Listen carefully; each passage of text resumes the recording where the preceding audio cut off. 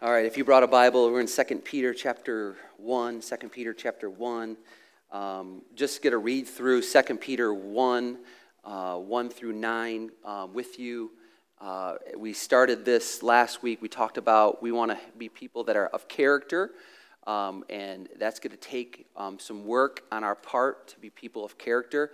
And we're going to dive into a couple characteristics, traits, ways, evidence of ways that we show our faith. It's not anything to support what we need in order to get us into heaven, but these are just evidences of our faiths. And so Simon Peter says in verse 1, Simon Peter, a bondservant and apostle of Jesus Christ, to those who have received a faith of the same kind as ours by the righteousness of our God and Savior Jesus Christ, grace and peace be multiplied to you in the knowledge of God and of Jesus, our Lord. And so our faith is in the person. We talked about this last week. Our faith is in a person, not an effort, not a merit, not something that we earn, not in a religion system or scheme or philosophy. Our faith is in a person of Jesus Christ, our Lord. And then he says in verse 3, seeing that his divine power, so he's given us, Jesus personally has given us power. So it's in the person. Now what will happen is when we put a faith in the person, we have his divine power and has granted to us everything pertaining to life and godliness. And so everything already in us, we have what's in us, the ability to have life, eternal life, and godliness, to live a God-likeness, to live our lives and to be like Jesus. And that ought to be your goal and my goal in our life, that we are to be like Jesus. And so that's what's already in us. When you put your faith in Jesus, you put your faith in the person. The person has given you the divine power to live a life in godliness through the true knowledge of him who has called us by his own glory and excellence. Verse 4, for by these he has granted to us his precious and magnificent promises. And so not only we put our faith in the person, we've put our faith in the power, and we've put our faith in not just the promises, but these precious and magnificent promises, so that by them you may become partakers of the divine nature, that you have the power, the divine nature in you to do what you couldn't do on your own, to act like Jesus acted, to be Jesus to a world that needs Jesus. You have this divine nature about you. And with nature involves appetite. Nature involves behavior. Nature involves who you associate with. And so nature, a part of nature includes those three things. And so when you have a divine nature, that should influence your behavior. That should influence your appetites, what you desire, what your passions. It should influence that. As a divine nature, it should influence who you associate with, who you hang out with, who influences you, especially young people. This is so important. Parents of young people, this is so important. Who they associate with, who they hang out with, will direct their path. Who they hang out with, what they are like is how your kid is. Like you're like, oh, my kid, they're like that, but my kid, no. They have fooled you. They are just like them. You just are being fooled by your own kid, naive to your own kid. Who they hang out with will directly affect their decisions and the choices that they make in this life. And so as having a divine nature, it's important for us to behave the way that God wants us to behave, associate who God wants us to associate with, and act the way that God wants us to act, and have an appetite for what God wants to have an appetite for. Having escaped the corruption that is in the world by lust. Verse 5. Now for this very reason also, applying all diligence in your faith supply. Now here's what he's saying. He's saying, listen, faith in the person of Jesus is what saves you. And when that happens, you get the power, his divine power. When that happens, you realize the promises that he has. Faith in the person alone is what saves you. What we add to, this is sort of a supplement, Peter is saying. This is a supplement to what we add to it. This is what establishes our character. This is what inspires that divine power and that divine nature in us. These are the things that we need to work on. He says we need to apply these things with all diligence, meaning we need to work at it. I mean, keep applying every single day these things to your life. Every single day until you've accomplished, until you're continually seeing yourself mature, seeing yourself grow in your faith. This is not the means to which you get to heaven by these list of things that we're going to go over the next few weeks. This is just, it's faith in the person alone. That's what gets you eternal life.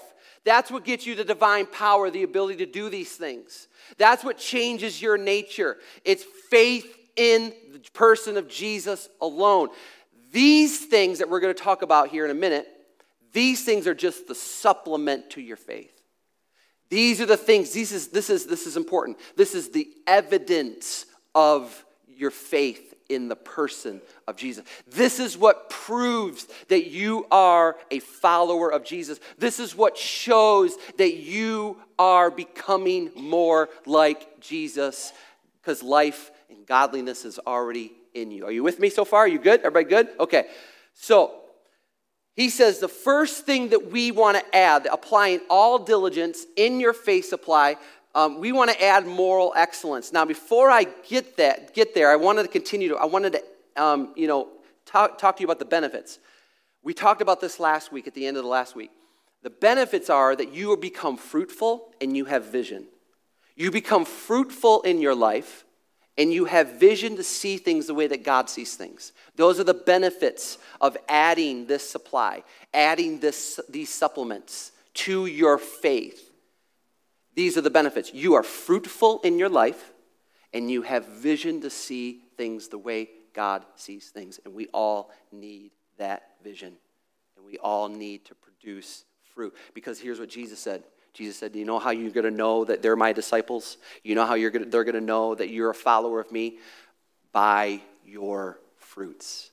By their fruits. That's how they'll know. And so you and I need to have the goal of, I want fruits in my life. I want to produce fruits in my life. God, I need you to you've already begun a good work in me, according to Scripture. He has already begun a good work in you and in me. And you and I now need to work out our salvation. That's what that means.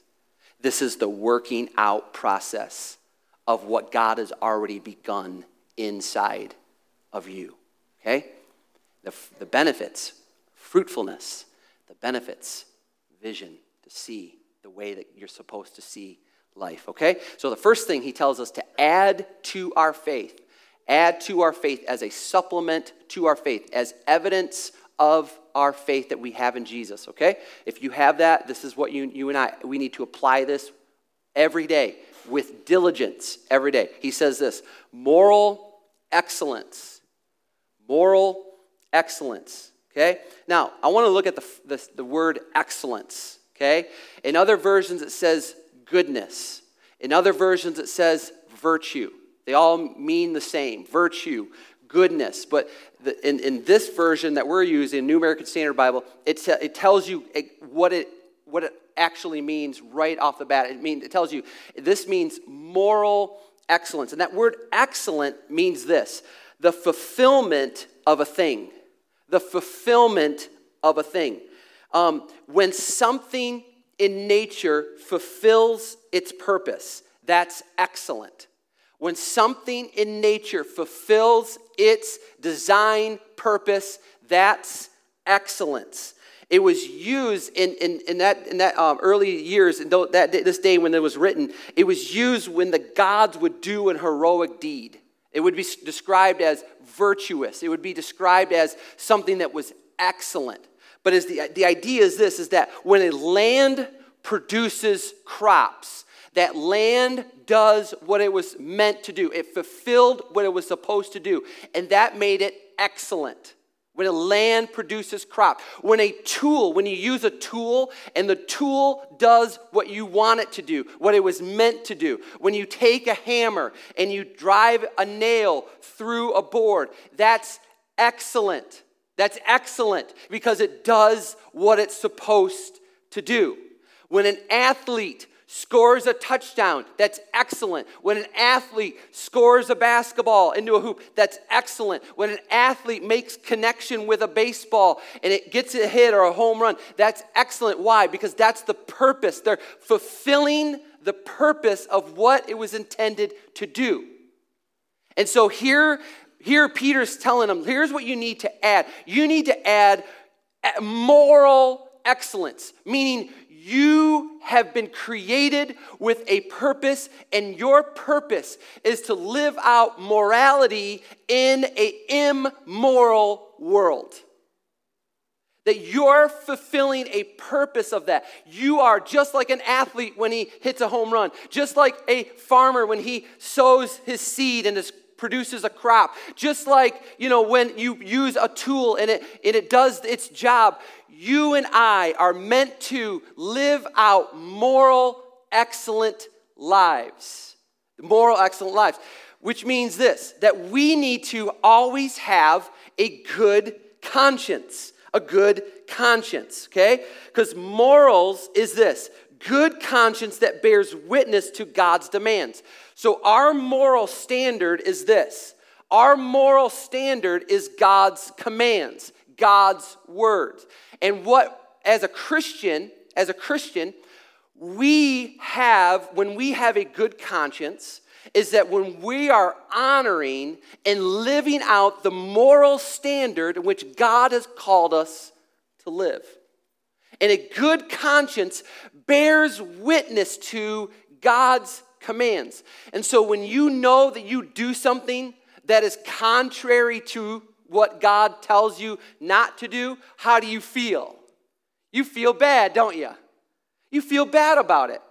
And then here's the amazing thing, that God has, even before he's set a standard of his commands or his words, God has placed into every person a conscience, a God-shaped hole, a vacuum that tells somebody, even if they don't honor his word, even if they don't follow his commands, there's something inside of every person that tells them what is right and what is wrong.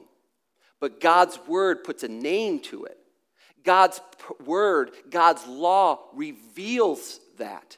Though people already know inside of them what is wrong and what is right. And that's what our conscience does for us. It tells us what is right and it tells us what is wrong. And as a Christian, we're able to find Scripture, God's word, to identify what is moral and what is immoral. Are you with me? And when we live out God's word in a moral way, and we apply with all diligence his moral word, his moral virtue, his moral excellence, then we are adding to our faith something that is going to help us get somewhere. And we need to work at this.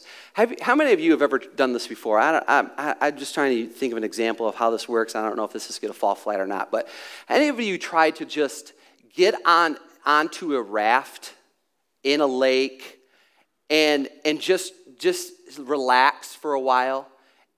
And then when you sort of kind of get lost, on the raft, maybe you fell asleep, or maybe you're listening, to something, or maybe you're thinking about something, you kind of come to your senses and you realize that you're way far away from it. Anybody, has this ever happened to anybody before? Okay, so this is sort of the analogy here. This is sort of the illustration that I want to use. So when it comes to our faith, and the reason why we need to apply this thing like moral excellence, is because if we think that we can just stay where we're at, it doesn't work that way. If you think that I'm good when it comes to my relationship with God, I'm good when it comes to my standard of living and what I want to do, you know what it's like? It's like you getting on a raft, and you know what happens? You drift away. You drift away. And I have to work at staying where we want to stay, but that's not even the goal. Like if you are getting on a raft and you're starting to float away, what do you have to do? You have to kind of you're laying down, you're trying to paddle back to, where the beach is. You know what I'm saying? You have to work at just staying where you're at. If you think that you can just float along in your spiritual life and it's okay where you're at right now, this is what's going to happen. You are floating further and further and further away. It even takes effort to just stay where you're at. But God wants you to keep moving.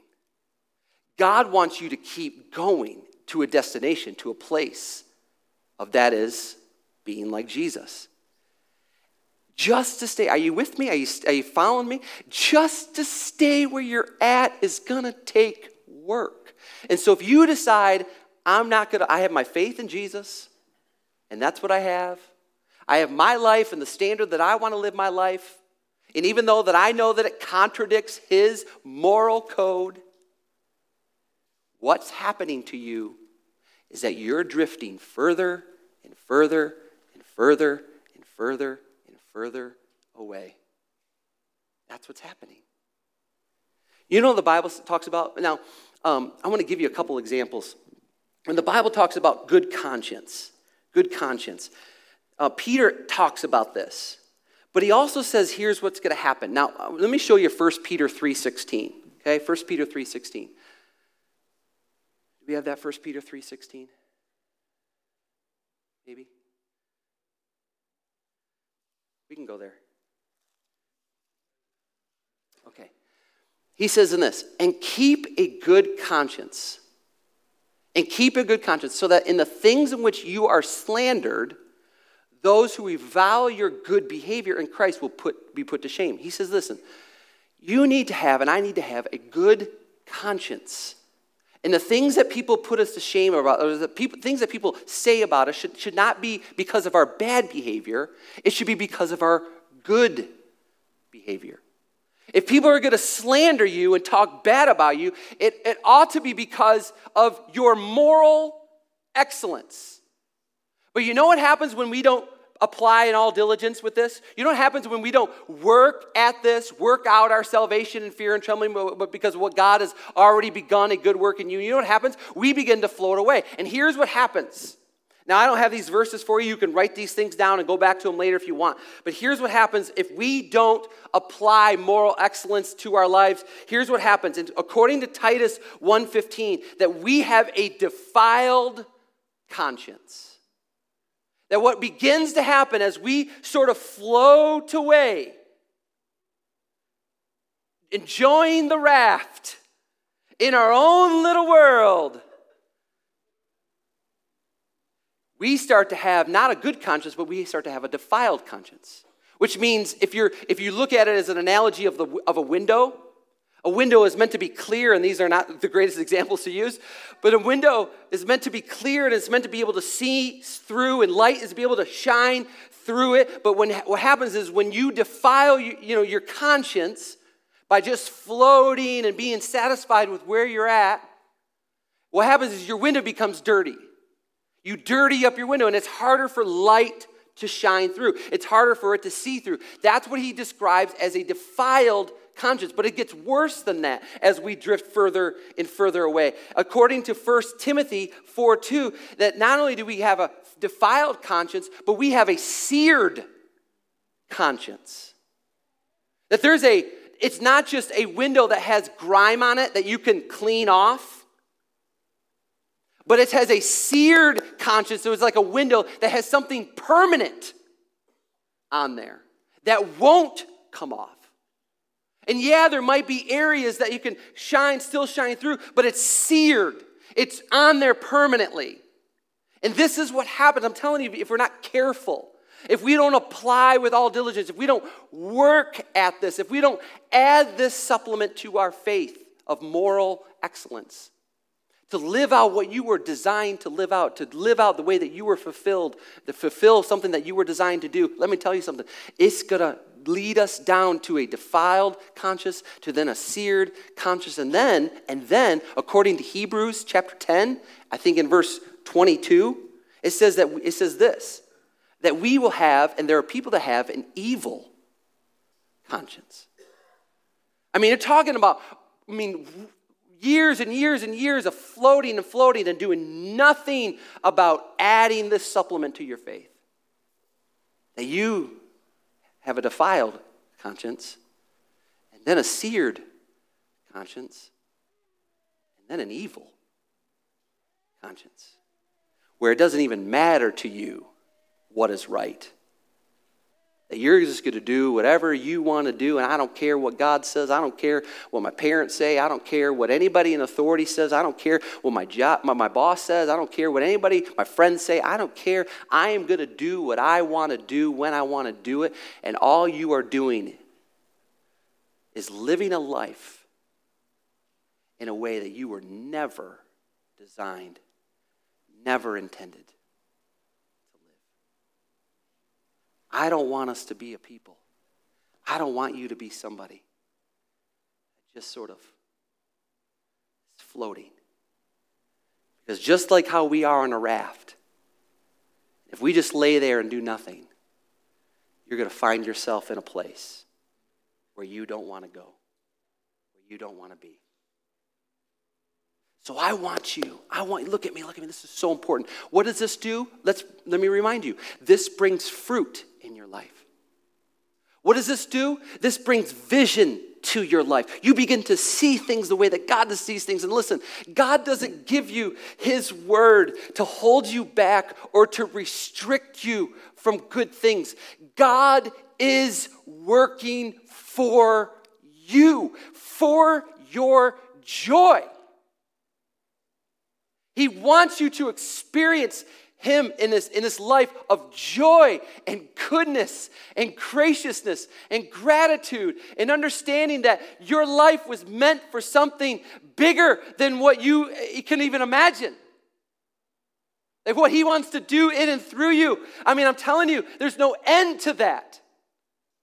It's not because he's going, you follow my rules and you live by my rules and that's the way it's going to be and we live miserable, pathetic lives. That's not who our God is. Our God is loving and gracious and compassionate and he's patient and he is good. That's who he is and he has the best for you, and what he wants for you and what I want as your pastor for you is to have fruit in your life. And you start experiencing fruit in your life, and there's nothing better. Money can't buy that fruit. No possession can buy that fruit. There's no thing that you can have in this world that can compare to what fruit will do in your life. And you won't walk around nearsighted or blind. You're going to have vision to see things in the way that God sees things, and there's nothing better than that. And so he says to you, add to your faith and apply with all diligence moral excellence, because that's what's best for you. It's best for you. Now, I gave too long of announcements.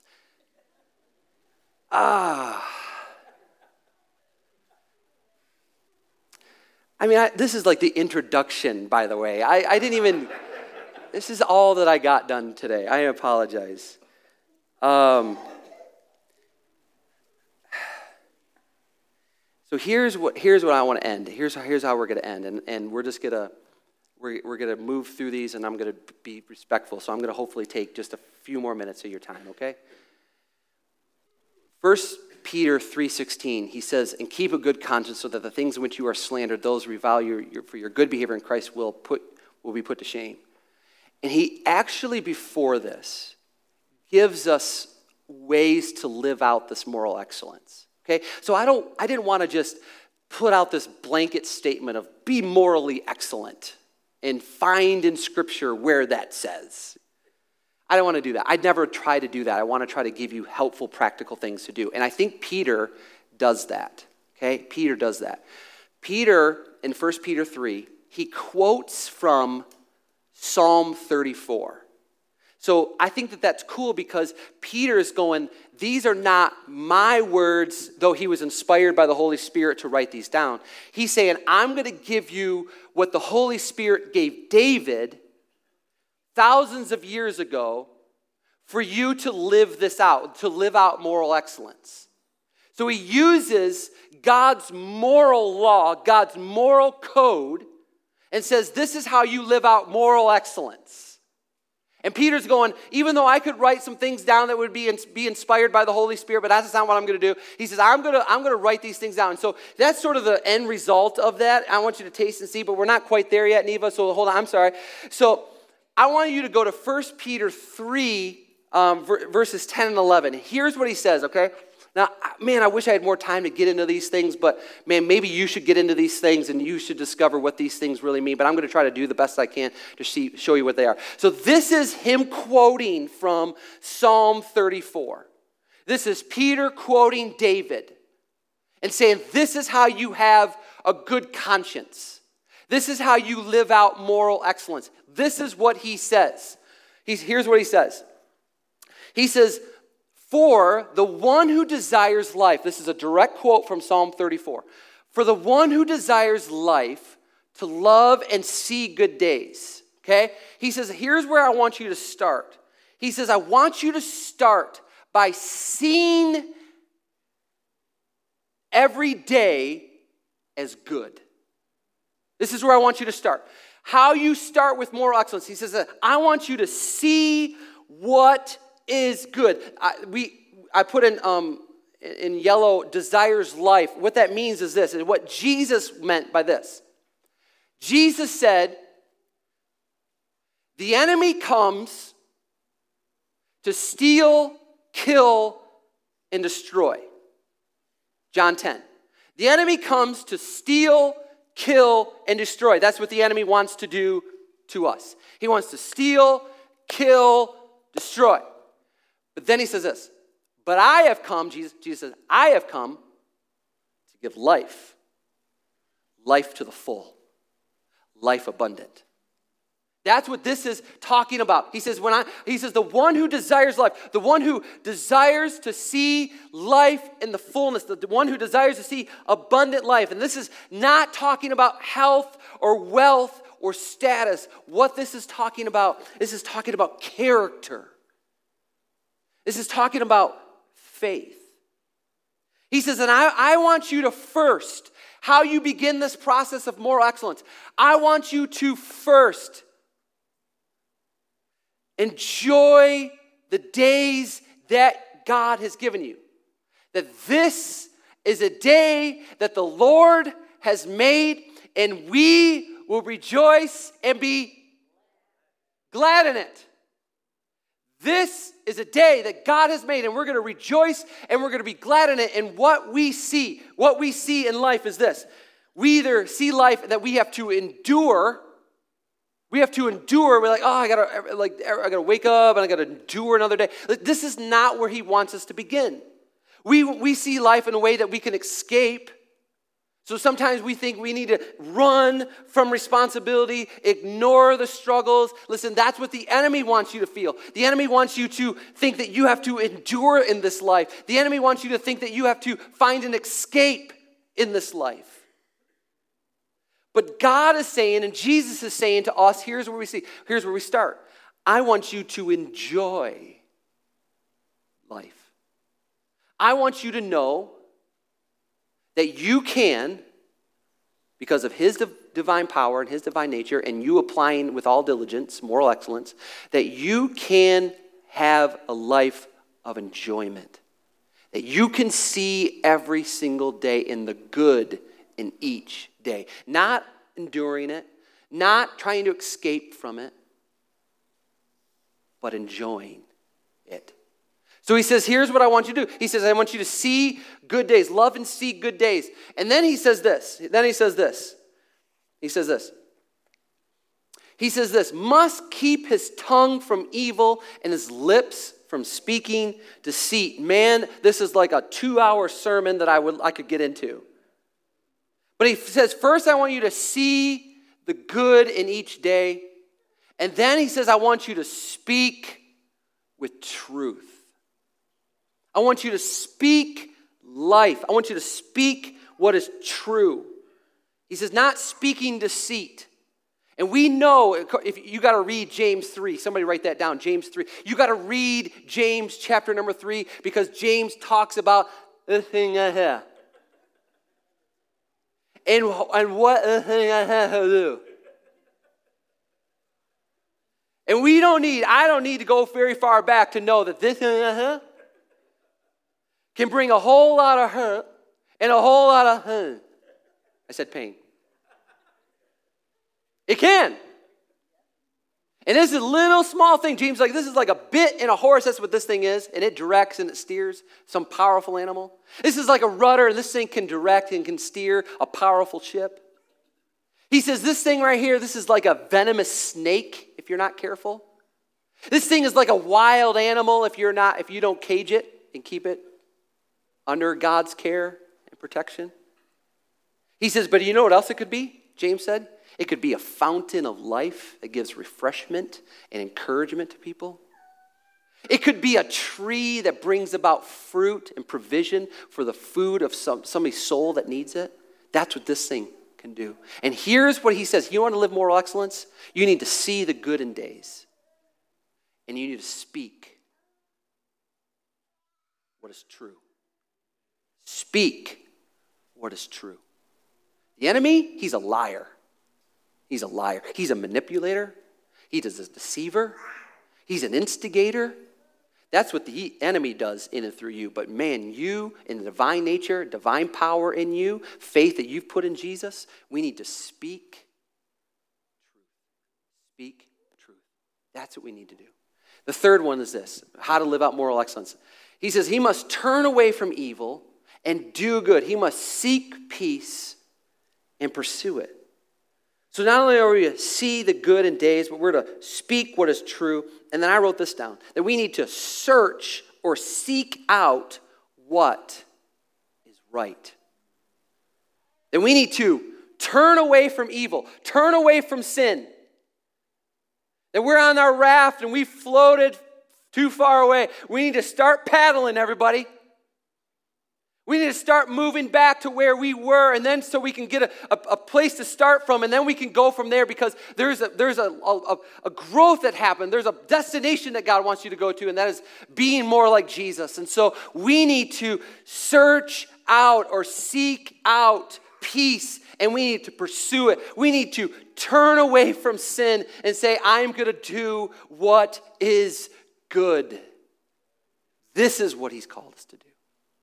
This is what it looks like practically to live out moral excellence. To see the good in the day that God has made for you. To speak life and truth to people. And to search out and to seek out what is good, what is right, what is holy, what is worthy of God's praise. That's what he's called us to do. And I think Peter said, you want to have a good conscience? You want to have moral excellence? These are where you start. Well, oftentimes our morality comes down to what we say and what we do, isn't it? And basically what it boils down to, our moral excellence comes down to what we say and what we do. I want you to see, I want you to say, and I want you to search or seek what is good, what is right. And then you will fulfill your purpose, God's purpose for your life. That's what moral excellence is. I was supposed to get into knowledge, but I don't have time. So we'll pick that up next week. Okay, let's pray. God, thanks for the time. Thanks for the opportunity to share. I pray, Lord, that with all diligence, we understand that we need to work. We need to apply. We need to say, you know what? Today, starting today, I'm going to try to see and enjoy life for what it is. A gift that you've extended. A day that you made, and we're going to rejoice and be glad in it. Today, I'm going to speak what is good, what is right, what is true. Not speak lies, because that's what the enemy wants, but to speak what is true. What comes out of my mouth is meant to be a fountain. It's meant to be a tree that bears fruit, life, people that need it. Today, I'm going to begin today by searching out and seeking out what is good and turn away what is bad, turn away what is evil, to have peace in my life, and that's what we all need. We all need peace. Encourage each one to apply these things as hard as they can, work at them every single day. What we say and what we do and how we act and the way that we see life. I'm telling you, Lord, you know that will bring fruit in our life and we'll have vision. We'll have vision. Bless the rest of the weekend for each one. Give them a great day. I pray that they come back and serve with us tomorrow morning. I pray they do. In Jesus' name, amen. God bless you. Boy, your kids are going to have a blast on that float too. They're going to have